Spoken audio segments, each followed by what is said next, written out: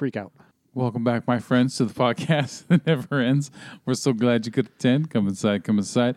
This is Oscar de la Fuente. Calypso Ferguson.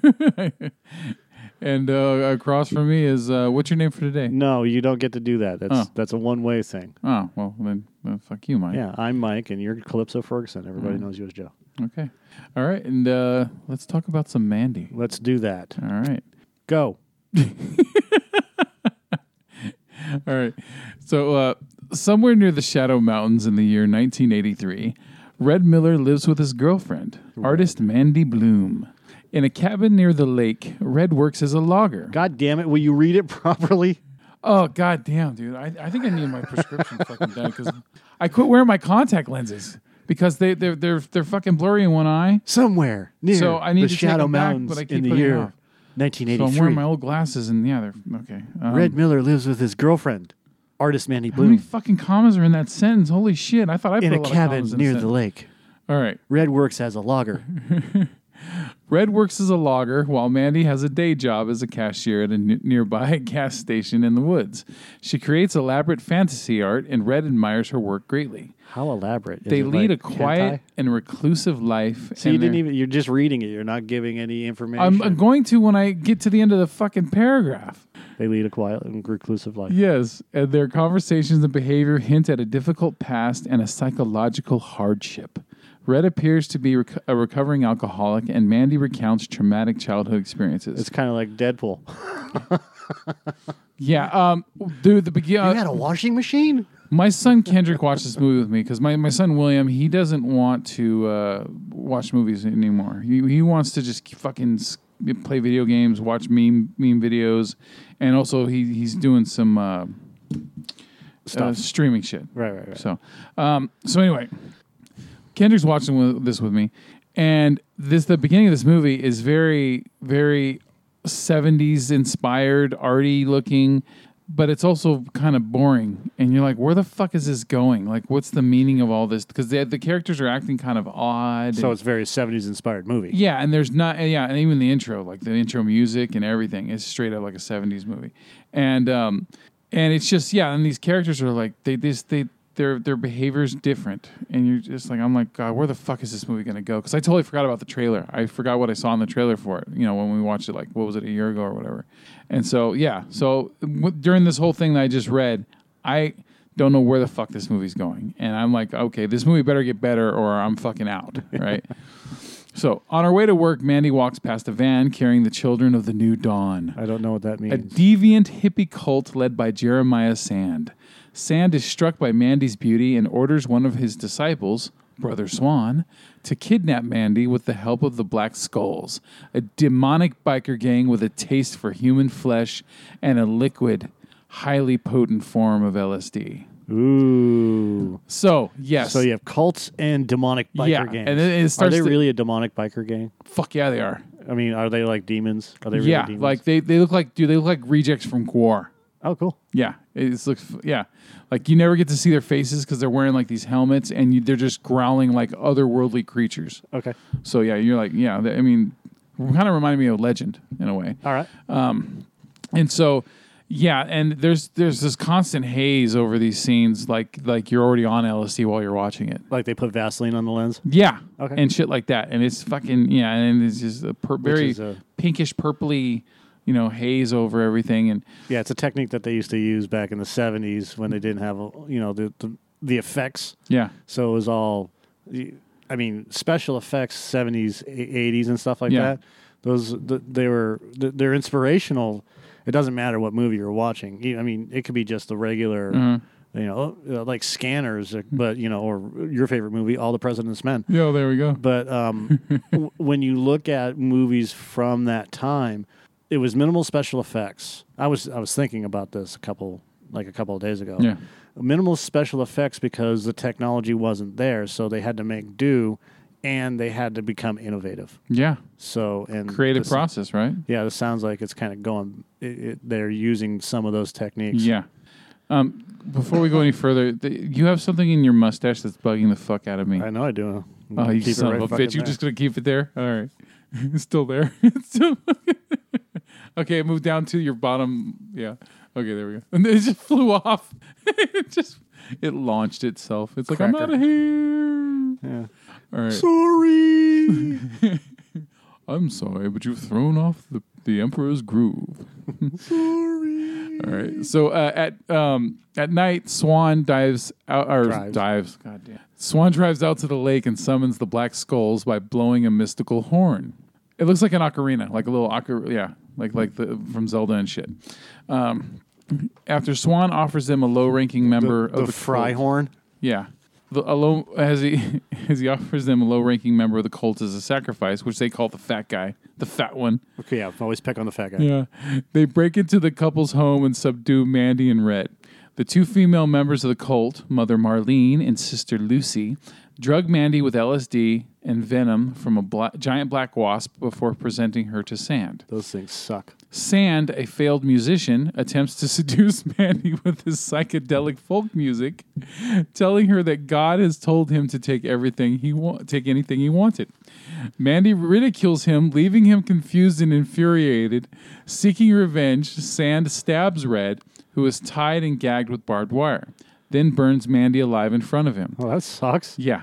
After nothing but ash remains of Mandy, Sand and his followers leave. Red frees himself, goes back inside, and falls asleep, exhausted and in a shock. After waking up from a nightmare, he consumes a bottle of vodka, tends to his wounds, and shrieks in agony, grief, and rage. Oh, yeah, typical fucking... Yeah, okay. So that entire fucking scene, man, holy shit. This is when the movie starts to get brutal. And it's hilarious at the same time because Linus Roach, who plays Sand, Jeremiah Sand, Linus Roach played Bruce Wayne's dad, Thomas Wayne, in Batman Begins. Okay. All right. So if you can picture that actor. Anyway, he walks in front of Mandy's character and she's high. She's tripping on this acid. And he walks up and he tries to be all godlike. And like it's very trippy. Like you're on LSD while you're watching it pretty much. That's how it looks. Because his voice is very omnipotent and all this shit, right? Right. And while he's talking to her, he's saying all these great things about himself and stuff. And all of a sudden, he takes his robe off and he has this dick sticking out. And it looks like a regular size white guy dick. Okay, nothing special, nothing to brag about. And my son Kendrick goes, oh no, I'm sorry, my son William walks out because Kendrick goes, William, come here, you gotta see this. So William comes out and he sees it's it. like, what? And then it's like, oh my William God. he goes, God damn, his dick is small. I go, nah, it's actually the regular size for a white guy's dick, when it's not erect. Yeah, He sorry, goes, dude. He goes, yeah, sorry for that guy. All right, so Every time you talk about that guy Sand playing his horn, all I can think of is Futurama. So yeah, so Sand is so he's naked. He's standing in front of her, thinking that he's the shit. Right. And he starts playing. He puts on this record, and it's playing this fucking song that is it's shit. What I just played. Yeah, it's just shit. And all of a sudden, because he's pretty much presenting himself to her, like, you are blessed by me, about to put myself inside of you, and all this shit, right? And all of a sudden, she starts laughing uncontrollably at him, and he feels so belittled and ridiculed that his face, it does this close up of his face where you can only see like you could see like the mid chest up, Right. And you can tell that he starts jerking off while he's getting the most angriest look on his face, and you're just like, dude, just stop. Anger boner. Like, yeah, like it's like, fuck that, you fucking whore, right? He's like, don't make fun of me, right? And so he gets pissed off, and he orders her fucking killed, right? And it's brutal. They fucking set her on fire, and I'm like, God, I'm like waiting for something to happen where she doesn't get killed, but because she's Mandy. The name's fucking the movie's Mandy, right? Right. No, she's gone. She fucking burns to almost nothing. There's just like a skull left, and then Nicolas Cage gets to go into overacting mode, which is awesome because this is like a perfect role for him. Right. I read some of the stuff about this, and that this is why they hired him, because of his ability to overact. Yeah. Like, surprisingly, like I watched Book of Secrets, Book of Shadows, National Treasure. Oh, that one. Okay. Book of Secrets, which is part 2, but because for some reason I'm gonna fucking play National Treasure. Yeah. So like every other week it's part 2. Yeah. But it's been on like 4 times. I'm like, fuck. apparently somebody wants me to watch this goddamn movie. Or you like John Turteltaub. Yeah, and so I this is like the third time I've seen the fucking movie in this year.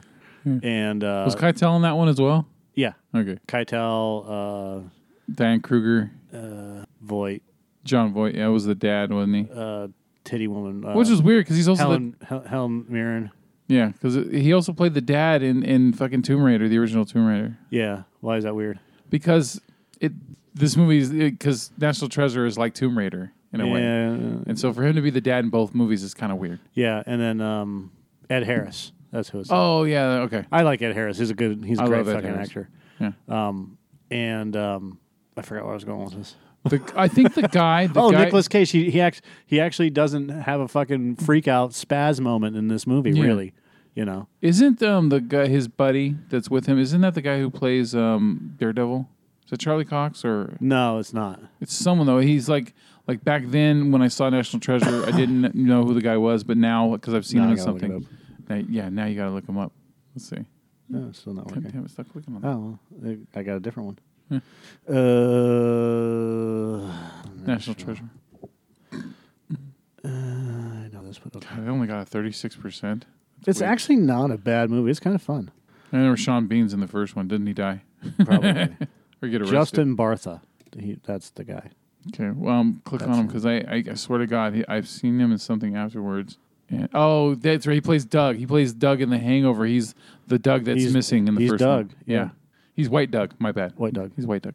Come on, man. So I was like, yeah, because once I saw National, Treasure, and then again after seeing The Hangover, I was like, oh, there's Doug. There's White Doug. All right. So, Nicolas Cage, he goes home. He's in shock, right? And he fucking sits on the toilet. He's drinking vodka. And he just out of nowhere just starts screaming uncontrollably. Just, and I'm laughing, but at the same time, I'm like, God damn, this guy's really fucking hurting. Right? So, all right. So, next part. In the morning, Red fetches the Reaper, his crossbow, from his friend Carruthers, played by Bill Duke. Carruthers provides him with freshly crafted arrows and information on the Black Skulls. According to Carruthers, the Black Skulls may have been a group of couriers for a drug manufacturer who were psychiatrically disturbed by a bad batch of LSD, rendering them murderously sadomasochistic. But they're demons. Yes. Before Red leaves, Carruthers warns him, it's like he's doing this thing where, stories are. Your odds of survival of 2,375 to 1. Kind of, yeah, but he's also, he's saying you're going to fucking die if you fight these guys. But he also... Your odds of going into this asteroid field are 4 to 1. But he's also... That's not bad. But he's also talking about, like the word is, stories are talking about like these word guys. On the street is. Yeah. So before Red leaves, Carruthers warns him that his odds of survival are poor. Red forges a battle axe and hunts down the bikers. This battle axe is fucking awesome. Where are you? Right here. Right after... okay, yeah. Okay, so he creates this giant, he melts down... I saw that's in the trailer. Yeah, that fucking blade is awesome, right? I'd like to have that on my wall. Kind of like the one in Cobra. Oh, you haven't seen Cobra yet. Spoiler I saw alert. Cobra, but I don't remember much of it because seeing Cobra in the 80s is probably way different than seeing Cobra now, which I saw it now for the first time. Right. And so, I'm like, God, this is a shitty 80s action movie. It is. God damn. It's supposed to be Beverly Hills Cop. I was like, dude, this Beverly Hills Cop is leagues better than this fucking movie. All right. So, he creates the axe, right? Axe. And so he's able to successfully run down one and kill him, but he's captured. He's captured in the process. So at their hideout, Red manages to break free and kill the remaining bikers, and he consumes some of their cocaine and tainted LSD, causing him to instantly and severely hallucinate. So we can see where his past is coming to haunt him with the drinking and the fucking drugs. Yeah, when they were beating the shit out of him and they stabbed him in the side, they stabbed him like in the same spot where Jesus got stabbed on the cross, by the way. It looked like they were doing that on purpose. Right. I kept waiting for him to, instead of yelling bees, just something else like bees. Because it looked like the right moment. Bees! Bees! So he goes on this fucking kill spree, and it's this part where he's about to kill one of these worshipers, one of these cultists, and the one that stabbed him when he was hung up, when they beat him at the beginning of the movie, and he goes, "You ruined my shirt! You ruined my shirt!" And that crazy Nicolas Cage scream, and it's fucking hilarious. Me and Kendrick had to pause the movie. We were laughing so hard. It was so goddamn funny. Right, and then all of a sudden, after he makes the axe and he kills all the demons and shit, Kendrick goes, "This is the greatest movie ever." So, all right. So, seeking out a radio tower he envisioned earlier, Red encounters the chemist, a mysterious drug manufacturer who tells him where to find the children of the new dawn. The guy who plays the chemist is the guy who played Joe Chill in Batman Begins. Okay, go figure. At their Richard Brake. What? Yeah. Brocky. Richard Brocky. The guy's a creepy looking actor. He was also in 31, done by Rob Zombie. He's a good actor. Yeah, he's not. I already looked up Ned Dennehy, and he's not related to Brian Dennehy, by the way. Brian Dennehy needs to make a fucking comeback in movies. He's a great actor. I just watched something where he was smoking weed at the beginning of the movie. He played someone's dad. Oh, Tag. Yep. There we go. All right. So, seeking out a radio tower he envisioned earlier, Red encounters a chemist, a mysterious drug manufacturer, who tells him where to find the children of the new dawn. At their makeshift wooden church in a quarry, Red kills brothers Swan and Hanker with his axe and kills brother Klopek. I know. And neighbors from hell. In a chainsaw duel. Fucking Klopeks. Yeah. Sparing only the life of Sister Lucy. Because she looked like she wasn't down with all that shit anyway. Traversing the tunnels beneath the church. Red finds Mother Marlene and kills and decapitates her. Well, that would be the same thing. Yeah. I know, right? All you have to do is say decapitate, right? It's not like... Fucking cuts off her head. And it's like, oh, you had to chase her head and kill it. Gigantic words. It started floating away. He then had wings. He then finds Sand taunting him by rolling out Marlene's severed head. Fucking bowling ball. Sand begs for mercy. What a pussy. Yeah, I know. He is. You burned my wife to death. Now you want mercy? Yeah, and then fuck off, you cunt. He does this thing where he begs for mercy, and then all of a sudden he comes to his crazy ideological senses, right? And all of a sudden he gets ballsy again. He's like, "Do what the fuck you got to do, motherfucker," or something like that, right? He's just something stupid. And so I ain't afraid of no ghosts. So after you he don't have mercy, the grapes. It's a pretty big Twinkie. But Red kills him by crushing his skull. He really fucking crushes it too. Like he does this thing where he squeezes the sides of his head, and it doesn't do like fucking Friday the 13th. It doesn't do like Toxic Avenger where his head completely caves in. It just pushes in a little bit, and his fucking eye pops out of his skull. It's Friday the gross. 13th. It's fucking gross, man. God damn it! But it's done in that cool practical effect way. Yeah, Friday the 13th. Like, if you saw Friday the 13th, was it part 4? Part 4 where Jason's squeezing that guy's head and it pops out. Part 3, the 3D. Yeah. Like, if you're watching the movie and when the eye pops out, it fucking squiggles just to right. I think it's to the right, but it kind of squiggles out. You can see the spring behind it. Thank you so much, high definition. Yes. Well, no, you could see it without high definition. Oh, could you? That's Linus Roach. Yeah. Linus Roach is a very good actor. Anyways. He always plays an asshole, it seems like, for the most part. All right, so yeah, he crushes his skull. So then Red sets the church on fire and watches Sand's body burn before driving away, envisioning Mandy in the passenger seat of his car while the landscape behind him now appears fantastical and otherworldly. Ooh. Yeah, this whole movie is in a fucking... it's Legion M. Yeah, I was going to get... That's in my my trivia I was going to get into. Okay. But yeah, this whole movie is done in like an LSD phase, and you know what? I'm glad I stuck around to finish watching because it does start off very like odd, and it felt like it was trying to be too artistic and weird at first, like independent filmmakers do sometimes. But then you just have to wait for the build up, and then when it goes to like the insanity of Nicolas Cage just fucking tearing through these guys and other things, you're like, okay, all right, I see where the payoff is here. It's definitely worth seeing. And like I said, you got to start off slow, but then you get into it. It's worth it. It's on Redbox, by the way. So, fucking Mandy. That's goddamn funny. All right, so here's some trivia for you. All right, so the opening credits don't display the title or a directed by Panos Cosmatos credit. That's the director's name. Cosmatos. Yeah. The title appears 75 minutes into the film. And directed by Panos Cosmatos is the first ending credit. Comatose. The weapon forged by Red was an homage to legendary metal band Celtic Frost's logo. You ever heard of Celtic Frost? Fuck yeah, I have. Who hasn't? All right. Obviously you haven't. It's because you suck. Yeah. I will show you. Hold on a second. Mm-hmm. they're kind of a death metal. See right there? Yeah. I wouldn't say they're a death metal band. They start off they're a fun band. They're an extreme metal band. Well, yeah. Do they do that guttural shit? I don't know. Ich habe jetzt da bei mir den Ike, den Kenner von der Heavy Metal Szene und den Tom von der Self. Captain die Farbe. Yeah. Fuck you. That was fucking hilarious. I'm Schweizer Frenchen. This one. Come on, give us a fucking. Don't be cunty.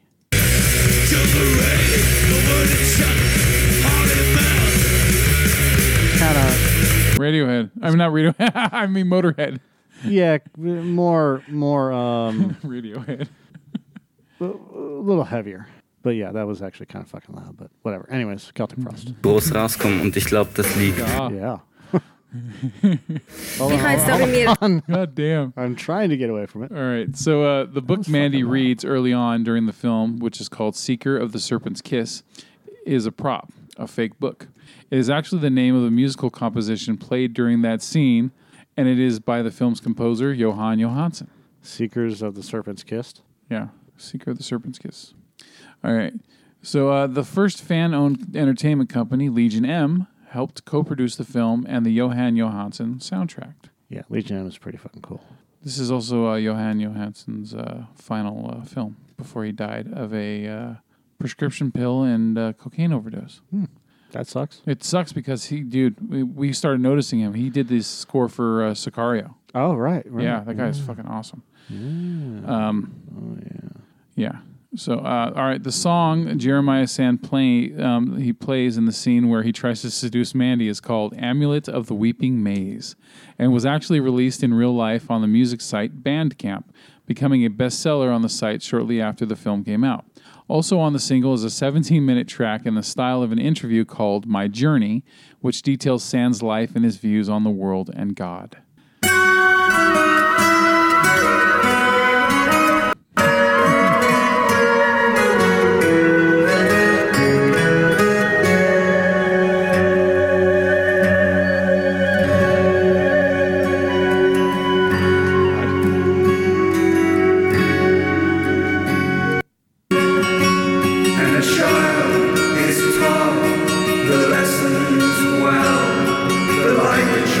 That's very Led Zeppelin-y. Yeah, it's God, man. All right, so the number 44 on Red Shirt is likely a reference to Mark Twain's unfinished novel, The Mysterious Stranger, where a supernatural character called Number 44 appears and uses his supernatural powers to expose the futility of mankind's existence. Ah. The green glowing light that Mandy pulls out of the corpse during one of the animation sequences is a nod/homage to the glowing green orb featured in 1981's Heavy Metal. Right. I forgot to mention the animated sequences because they're very short. There's like 2 of them, and I think they go on for maybe 30 seconds at the most. I forgot about them, but they're cool. They're done in a cool style. When Red encounters the chemist, he appears to be preparing a batch of the cult's LSD by soaking a sheet of paper in a clear liquid, which would create what is known as blotter acid, which is small squares of paper soaked in liquid LSD. He is handling the liquid LSD with his bare hands. Doing this would render the chemist with a dose far more than enough to render him delirious and non-functional for several days at minimum. When Mandy is reading her book, she has a series 2009 $1 bill as a bookmark. The story takes place in 1983. That's a goof for you. Towards the end of the film, Red tells the cult leader that the psychotic drowns where the mystic swims. This is a variation of a quote by mythologist Joseph Campbell. The psychotic drowns in the same waters in which the mystic swims with delight. From Joseph Campbell's Psychology of the Future, Lessons from Modern Consciousness Research. Meaning that there's a fine line between psychosis and spirituality. Okay. So, this is the final film that Johan Johansson did the score for. So, which sucks. Like, I would have, didn't catch on to the guy until he was 49 years old. Or he died at 49, but caught on to his work, after seeing what he did with Denis Villeneuve with his films. Right. The guy is a very talented composer, but apparently cocaine was more important. So whatever. It's a hell of a drug. There we go. So yeah. Anyway, you like crazy, wacky, wild shit, then an inflatable tube man. Yeah. Wacky waving inflatable arm flailing tube guys. Pretty much something like that. Yeah. Okay. Then check out Mandy. Go to your local Redbox. Alrighty. Okay. And we'll catch you on the 10s. All right. All right. More on NPR after this.